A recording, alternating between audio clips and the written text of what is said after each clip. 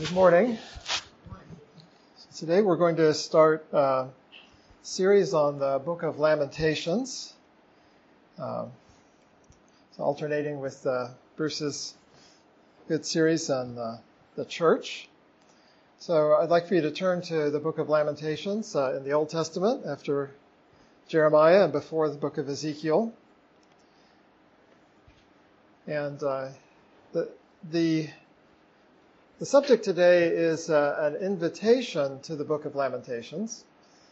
I thought maybe that was necessary for a couple of reasons. First, the book of Lamentations may not be the most popular book or familiar book in the Bible. Maybe I'm wrong, but that's one reason why I think it's appropriate to spend some time inviting us to the study of the book and considering the profitability of the book. A second is, I think it's fair to say that lament, which is, as the title suggests, what the book consists of, is not common in especially the West and in the churches in the West. Maybe different in different parts of the world, but I think it's fair to say there's a lack of lament in Western churches. Now, in our own case, because we sing the Psalms of Lament, maybe that's less true. But still, it's, I think, an uncomfortable subject, and so I want to spend a little bit of time, this lesson, in fact, inviting us to the study of the book. So what I want to do is first give a very basic introduction to the book. Lord willing, we'll expand on that the next time we come to this class. But then I want to give three sort of connections or context for the book that I think will help us to accept the invitation to study the book. But before we begin the introduction, let me read. I'll read verses 1 through 12 of Lamentations chapter 1. How lonely sits the city that was full of people. How like a widow is she who was great among the nations. The princess among the provinces has become a slave. She weeps bitterly in the night. Her tears are on her cheeks. Among all her lovers, she has none to comfort her. All her friends have dealt treacherously with her. They have become her enemies. Judah has gone into captivity under affliction and hard servitude. She dwells among the nations. She finds no rest. All her persecutors overtake her in dire straits. The roads to Zion mourn because no one comes to the set feasts. All her gates are desolate. Her priests sigh. Her virgins are afflicted, and she is in bitterness. Her adversaries have become the master. Her enemies prosper. For the Lord has afflicted her because of the multitude of her transgressions. Her children have gone into captivity before the enemy. And from the daughter of Zion all her splendor has departed. Her princes have become like deer that find no pasture, that flee without strength before the pursuer. In the days of her affliction and roaming, Jerusalem remembers all her pleasant things that she had in the days of old, when her people fell into the hand of the enemy with no one to help her. The adversary saw her and mocked at her downfall. Jerusalem has sinned gravely. Therefore she has become vile. All who honored her despise her because they have seen her nakedness. Yes, she sighs and turns away. Her uncleanness is in her skirts. She did not consider her destiny. Therefore her collapse was awesome. She had no comforter. O Lord, behold my affliction, for the enemy is exalted. The adversary has spread his hand over all her pleasant things, for she has seen the nations enter her sanctuary, those whom you commanded not to enter your assembly. All her people sigh. They seek bread. They have given their valuables for food to restore life. See, O Lord, and consider, for I am scorned. Is it nothing to you, all you who pass by?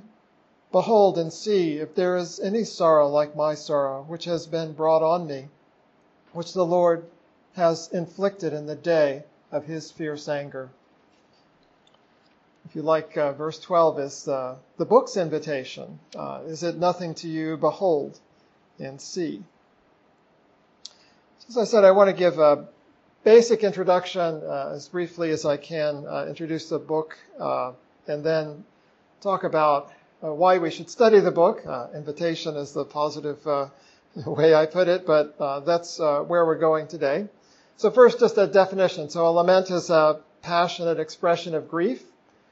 This book is a corporate or communal lament, or really a collection of 5 poems of lament. The occasion is the destruction of Jerusalem around 587 BC by the Babylonians. I already mentioned that we're familiar with the Psalms. The Psalms include both individual and corporate laments. Maybe Psalm 80 is the most familiar of the corporate laments. What are some of the main values, just again, as a basic introduction for studying laments? And our pastor talked about this some when we studied a Psalm of Lament. Well, the first thing is that this book and in general the scriptural laments teach us how to come to terms with sorrow and suffering and perplexity, and do so by giving voice to those things, but also by giving us a proper perspective on these things. And you saw that even as we read in Lamentations. It's not just an outpouring of grief. The author, whom I will refer to as Jeremiah, I think there's a good case for that. Jeremiah says these things come from the Lord's hand. That's the right perspective on our suffering. And the book emphasizes again and again that God is righteous and faithful. And it's striking how much of the book of Lamentations praises God for who he is. So in response to that proper perspective, the book calls us to reflection, confession, and repentance. So I'll read Lamentations 3:40 and 41. Let us search out and examine our ways and turn back to the Lord.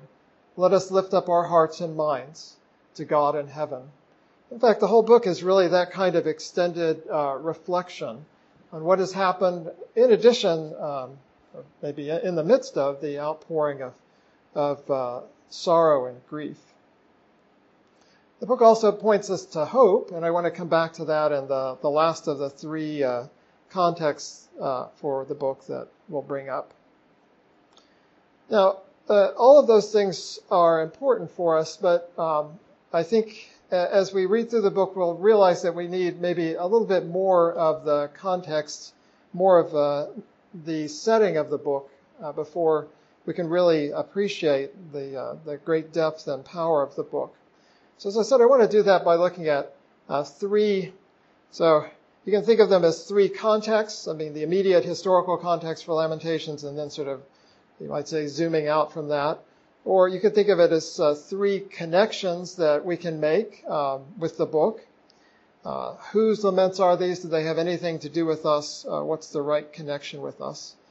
And I'm going to do so in terms of 3 I couldn't find quite the right word, 3 figures, Israel, Adam, and Christ. So those are the next 3 points of the outline. We're going to think about lament and Lamentations in the immediate context of Israel, and then think of Adam and the fall, and then think of Christ, his suffering and our redemption in him. So that's the outline. Any questions so far? Yes, Mark. Confession. Yeah, and you could already, I think, see that in chapter 1. It's they confess their sins against them. Jerusalem has sinned gravely. Yeah. Other thoughts? Maybe I should say one other thing up front, which is I sort of wrestled whether this is a good topic to discuss. I actually asked the session specifically about this because a lot of us have been through various kinds of suffering. The pandemic still has ongoing effects. Is this just adding sorrow to sorrow, or is this a helpful perspective on our suffering? I hope it'll be a helpful perspective on whatever it is we've been through. But so I almost want to say, if you want to leave the room now, you can, because it's not going to get any better. Yes. Oh. I will add a comment. Yeah. Here. Okay. You mentioned at the beginning that in the West, there's a whole other thing that I've been going through that's saying a lot of the same things that you started to say, that this is very foreign to kind of Western culture, I would say, especially in America, there's a whole lot that could be said, but I think it's extremely good to be able to dig deeply into this. Well, thank you. Appreciate that. Jeff? Yeah, well, so you were mentioning sort of personal applications, but I was thinking also about corporate ones. Like the situation in Ukraine or genocidal attacks where it's not just your family, it's everybody. Yeah, and I'll probably emphasize that aspect more because that's really the perspective of the book. I mean, it's Lady Jerusalem personifies the people and their suffering. But that's right. That's so talk about the West. I mean, we tend to think in individualistic terms, but this is a corporate lament. Yeah, thank you. Okay, so then the first of the three figures, the first of the context is the immediate context, and I want to expand a little bit about what I said about the occasion for the writing of the Book of Lamentations, but especially in terms of the sorts of things that you can expect to see in the book.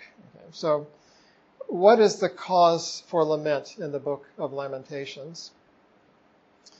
Well, the land was under siege by the Babylonians. The Babylonians had taken most of the countryside, and so the people who lived in the countryside, as they could, found refuge in the city of Jerusalem. And then the city of Jerusalem was under siege. They were under siege for a long time. Eventually, the Babylonians came in and basically destroyed the city and deported the inhabitants of the city. So what does that look like in the book? Well, in short, it looks like horrible suffering. And again, I'm telling you ahead of time, in case you haven't read the book recently, this is the sort of thing that the book talks about. It talks about famine, cannibalism, slaughter, sexual assault, a wholesale destruction of society, including the loss of the leaders, loss of the young, loss of the old. And then the shame and humiliation and bewilderment that come in reflection on those things. And in particular for the believing Israelite is the fact that the temple was defiled, looted, and burned. So the means of grace, which we've talked about recently, the means of grace were basically removed from them. The prophets, the priests, the kings, all of the leaders of society, and they were exiled from the land that God had promised to give them. So this has tremendous symbolic value, but also symbolic implications, but also just the personal implications. This is the land that God had brought them into, and they were, for the most part, removed from it. Furthermore, none of this came, or should have come, by surprise. They were warned again and again. The covenant curses at the end of Leviticus 26, and at the end of Deuteronomy 28, warned exactly about the things that you read about in Lamentations. You can look back in those chapters of Leviticus and Deuteronomy and see exactly the warnings of what would happen. They had been warned by the fall of the northern kingdom of Assyria. They had been warned by the prophets, and especially by Jeremiah, who lived through this terrible time. All of those are the causes for lament in the book. Now, I said I was giving you an invitation to the Book of Lamentations, but one reasonable response might be, well, that doesn't sound like me. I'm not going through those things. They brought it on themselves. Why should I care? Why should I study the Book of Lamentations? Now, I don't think any of you would say that because you understand our covenant connection. So let me just encourage you to reflect on a couple of passages in the New Testament that warn us against exactly that sort of approach. I'm going to quote from 1 Corinthians 10 and Romans 11. So 1 Corinthians 10, verse 1, Paul says, "Moreover, brethren, I do not want you to be unaware that all our fathers were under the cloud, all passed through the sea." And he goes on from there. So in Corinthians, he's warning them especially about idolatry, but about other sins. And he says he's going to do that by giving them examples of what their fathers experienced. But he wasn't writing to a synagogue. he was writing to a Christian church, but the fathers he had in mind were the people of the Old Testament, right? So that's the first context, the first immediate connection for us. These are not some distant ancient people. These are our fathers. These are our people who suffered these things. It's striking if you go on in what Paul says. He even enforces the point this way after 10 verses of what happened to the Israelites and in the wanderings and coming into the promised land. Paul says this in verse 11, "Now all these things happened to them as examples, and they were written for our admonition, upon whom the ends of the ages have come. Therefore let him who thinks he stands take heed lest he fall." So it's interesting. He says those things were recorded, and they happened to them as examples, but they were written for us, for our warning. And he says, in a sense, the stakes are higher because the ends of the ages have come upon us. We have the coming of the Christ, and in a sense, we've entered into a new age. How could we ignore what happened to our fathers? The stakes are even higher for us. That's why he says, "Therefore let him who thinks he stands take heed lest he fall." So when you read Lamentations, don't think of that as a distant, unconnected people. That's us. That's our fathers. That's the experience that they had. And if we don't pay attention, it's even worse for us because we have greater light, because we have the coming of the Christ.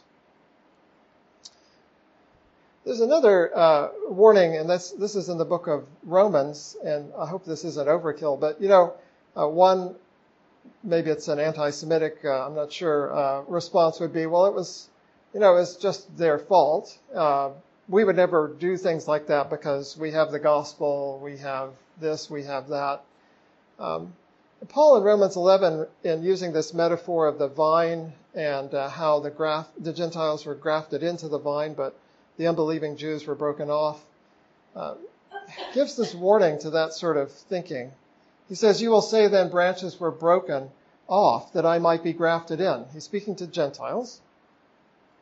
"Well said. Because of unbelief they were broken off, and you stand by faith. Do not be haughty, but fear. For if God did not spare the natural branches, he may not spare you either. Therefore consider the goodness and severity of God. On those who fell, severity, toward you goodness, if you continue in his goodness. Otherwise you also will be cut off." Now in the context, Paul is not talking about individuals who once believed but then would be cut off. But he's talking more at the corporate level, and especially warning the Gentiles of this false sense of superiority over the Jews who rejected the Messiah. He's saying, when you act that way, you're setting yourself up for a fall. And you don't realize that you're no better in that sense than the Jewish people. If God did not spare the natural branches, he may not spare you either. So do we really think that the church in the West is beyond doing what Israel did? Or even the church in the U.S.? Or even the RPCNA, that we could never go through things like this? Paul says we should pay attention. We should consider and not be proud. So that's the first, and I know that doesn't sound like, let's come to a party because otherwise, you're going to get killed or something. But that's the first part of the invitation. And that is, this is not some distant thing, nor is it something that could never happen to us. This is part of our history, and God has given these things to us for a purpose. Now, they're hard things, and that's why I listed things like cannibalism. You don't usually talk about cannibalism in a good Sunday school class, but they're very hard things in the book. But they're things that God brought about for a purpose. And as Paul says in 1 Corinthians 10, all these things were recorded for a reason. Now, I want to pass from that to a sort of a larger context, but again, if I've insulted you, if you want to leave or something, you can. And no, seriously, any comments or questions on that sort of immediate context and its connection to us?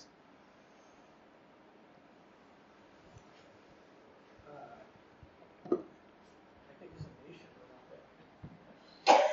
Yeah. we're not Right, I think, yeah. I mean, especially if you think of a nation that has "In God We Trust" on our coins, this sort of veneer of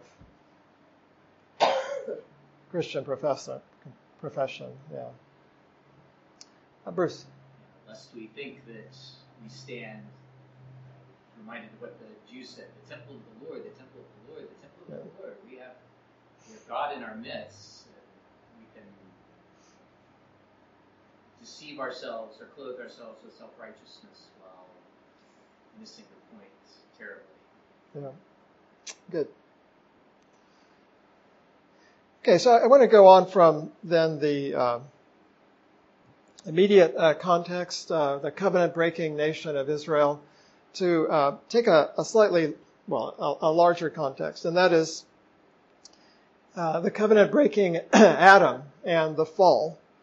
I think it's important for us to step back from the immediate suffering in the nation of Israel at the time of the destruction of Jerusalem, to think about the root of all suffering, the root of all human suffering, and beyond that. And that is that Adam broke covenant with God, and the curse came on him and on all of creation. It's a very striking catechism question. Into what estate did the fall bring mankind? The fall brought mankind into an estate of sin and misery.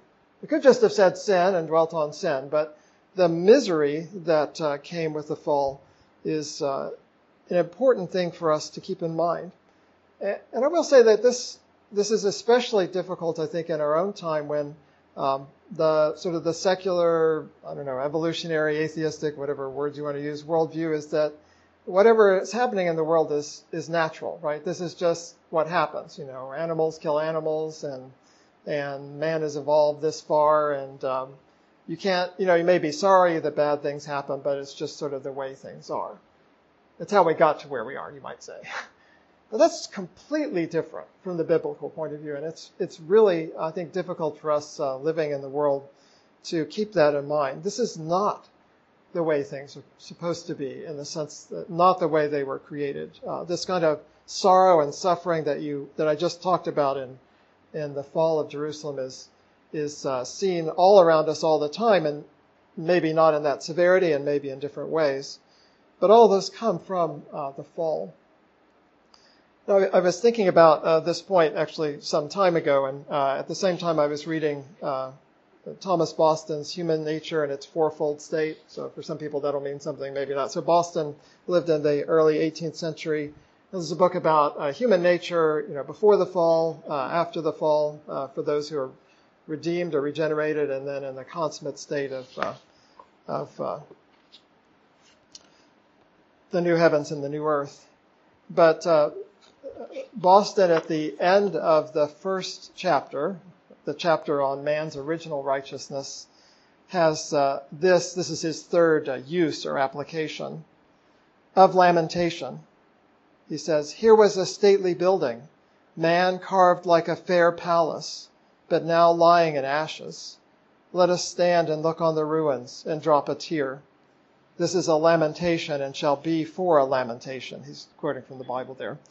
"Could we avoid weeping if we saw our country ruined and turned by the enemy into a wilderness? If we saw our houses on fire and our property perishing in the flames? But all this comes far short of the dismal sight. Man fallen as a star from heaven. Ah, may we not now say, oh, that we were as in months past, when there was no stain in our nature, no cloud on our minds, no pollution in our hearts." He actually goes on for a page and a half, lamenting the fallen state of man. And I think that's, again, it's what we live as unbelievers, and certainly what we see around us. But do we really reckon with the need for lamentation over the fall and the ruin that was brought by the fall? And the ruin that was brought to all of creation, I couldn't really think of a better word than collateral damage. When you read the book of Lamentations, you see the sin of, you might say, the responsible people in the society. But you also see the terrible collateral damage. I mean, there are infants dying because their mothers can't supply them with food. It's a horrible thing. And that is consistent with the collateral damage of the fall of Adam. That's the ruin of all of creation.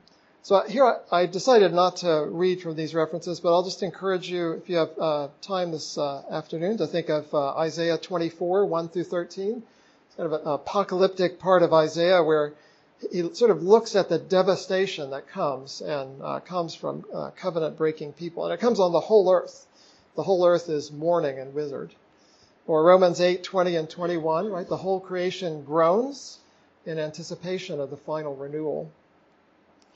So I think this is especially helpful for us to think about because the book of Lamentations especially attributes and clearly attributes the situation to their own sin. And in our own circumstances, right, why was this man born blind? And Jesus says, what was for the glory of God? It wasn't because of his sin or his parents' sin. That is, you can't necessarily assign individual sins always to individual sufferings. Excuse me. But in putting Lamentations in that larger context, we can think of our own suffering as in terms of the suffering that came on the whole world through covenant breaking.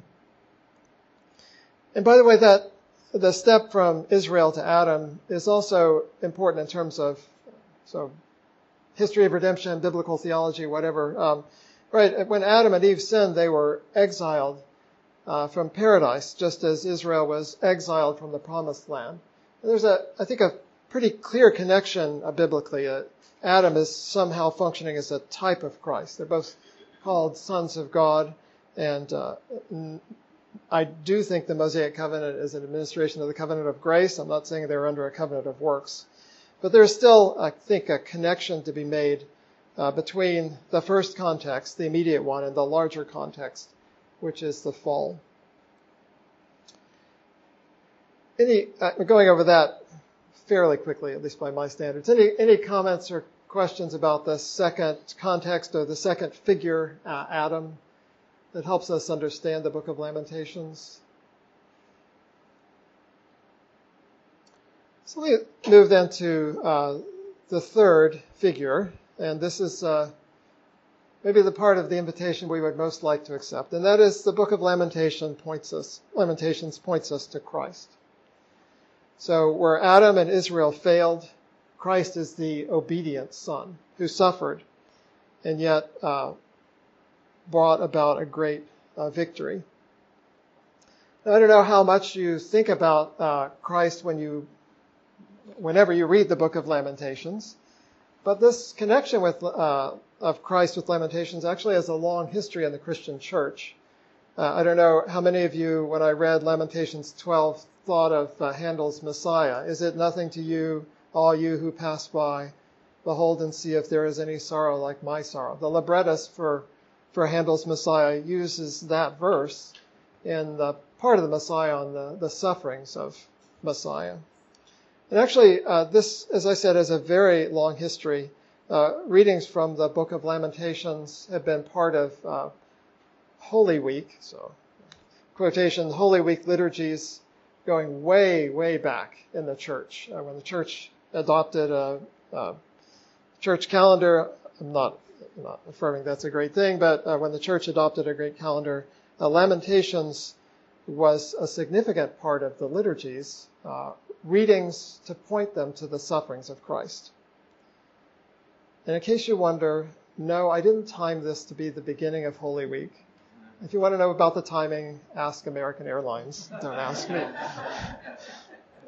But still, I think that's a tremendous insight because the book of Lamentations does point us to Christ in some ways that are clearer than others. So let me make just some general comments, but this is a point I want to bring out more as we go along in our study. Christ lamented over Jerusalem. Luke 13, Luke 19, you can see him doing that. And in that way, you may remember that when Jesus asked who the people thought he was, one of the characters from the Old Testament that was mentioned by the disciples was Jeremiah. He was a person who seemed to resemble, or whom Christ seemed to resemble in his ministry, because perhaps of his lamentations. Christ in Matthew 26 in the Garden of Gethsemane says he is sorrowful even unto death. And you can especially pick this up from Isaiah. So I'll read Isaiah 53, verses 3 through 5. He is despised and rejected of men, a man of sorrows and acquainted with grief, and we hid, as it were, our faces from him. He was despised, and we did not esteem him. Surely he hath borne our griefs and carried our sorrows, yet we esteem him stricken, smitten by God, and afflicted.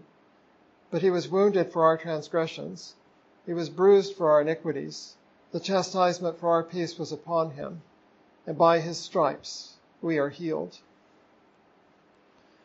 The significance of that is that not only does Christ suffer, and are his sufferings represented in the book of Lamentations, they're represented as sufferings for us, that is, bearing the punishments that were due to us.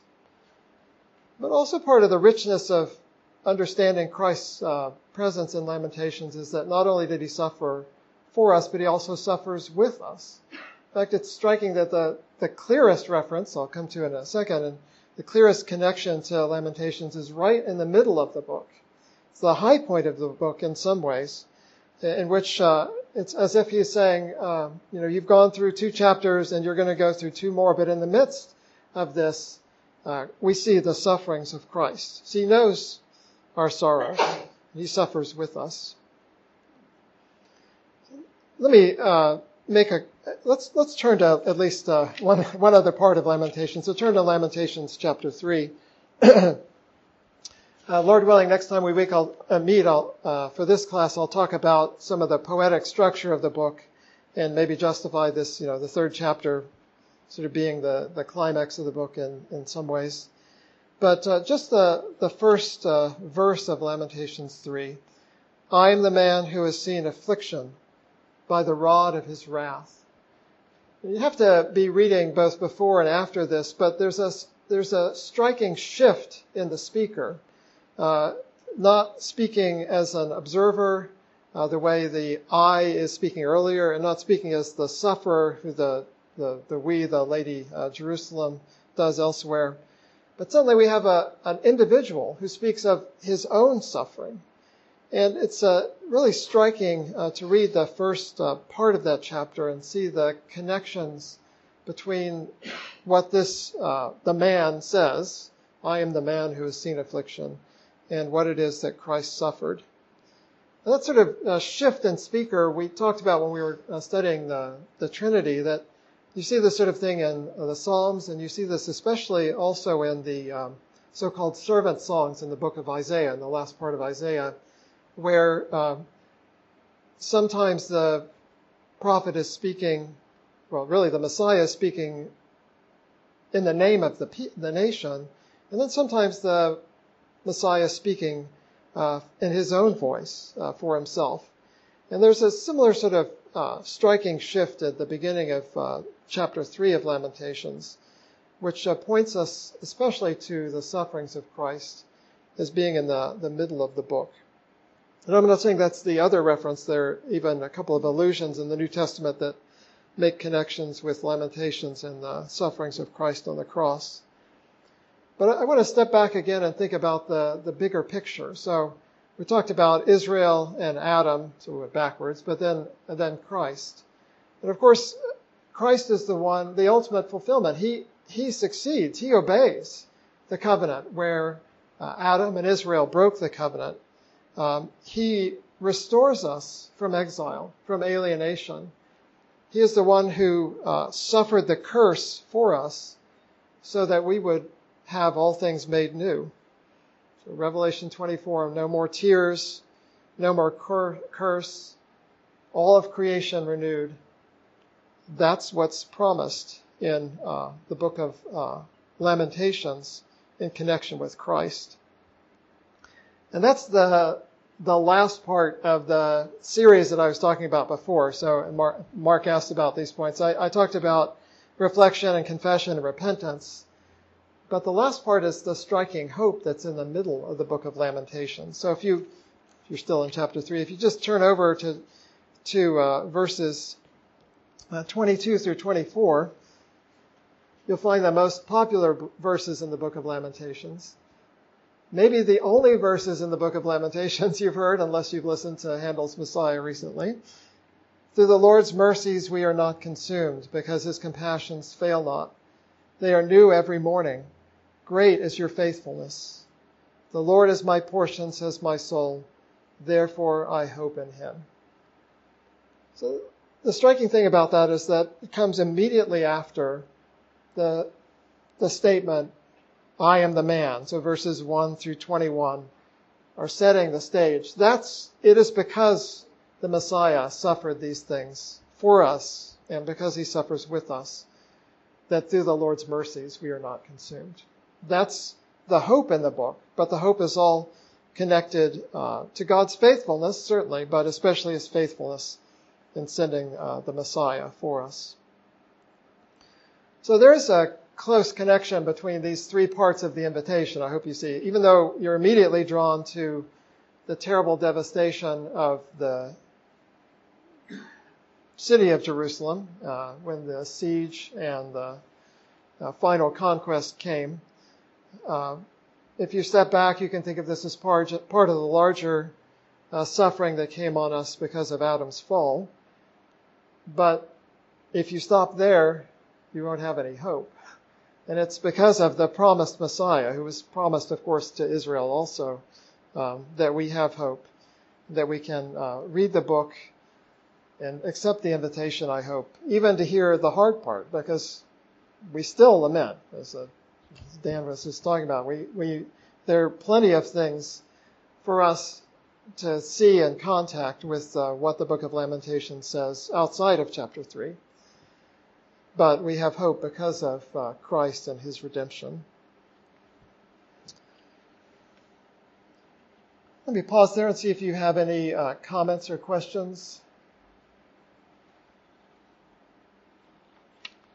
I'm not going to, this isn't like the RSVP kind of invitation. You don't have to say whether you can just not come back or come back if you want to. But seriously, any thoughts about the invitation to Lamentations or any of the connections that we saw?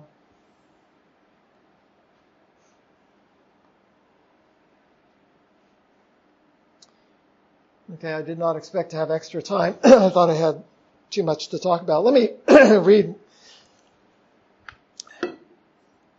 It was kind of an interesting thing to me that this connection, especially between the destruction of Jerusalem and Adam and Eve, was made very early after the death of Christ in one of the Jewish writings. So there's this thing called a Targum. This is a translation of the Old Testament into Aramaic, along with some rabbinic commentary. So that's what a Targum is in general. And it's the text in Aramaic, but also with rabbinic commentary. And there's a Targum on Lamentations, and it has an introductory comment. As I said, there's a long history in the church going back to the Septuagint, so before the time of Christ, of connecting Jeremiah as the author of Lamentations. Maybe more on that next time. But here's how the Targum on Lamentations begins. Jeremiah the prophet and high priest said, "How has it been decreed against Jerusalem and her people that they should be condemned to banishment, and that Acah," so Acah is the Hebrew word which is translated in our Bibles, how, it's the first word of the book of Lamentations. So how, in the sense of, how could this happen? So how has it been decreed against Jerusalem and her people that they should be condemned to banishment, and that Acah should be pronounced over them in mourning, just as Adam and Eve were condemned when they were banished from the Garden of Eden, and the Lord of the world pronounced Acah over them in mourning. So particularly interesting that the Jewish tradition connected the destruction of Jerusalem with the fall, and this banishment with their exile from the land of promise. Where they get Jeremiah as a high priest, I don't think anyone knows, but that was just part of this. Okay, well, let's close in prayer then.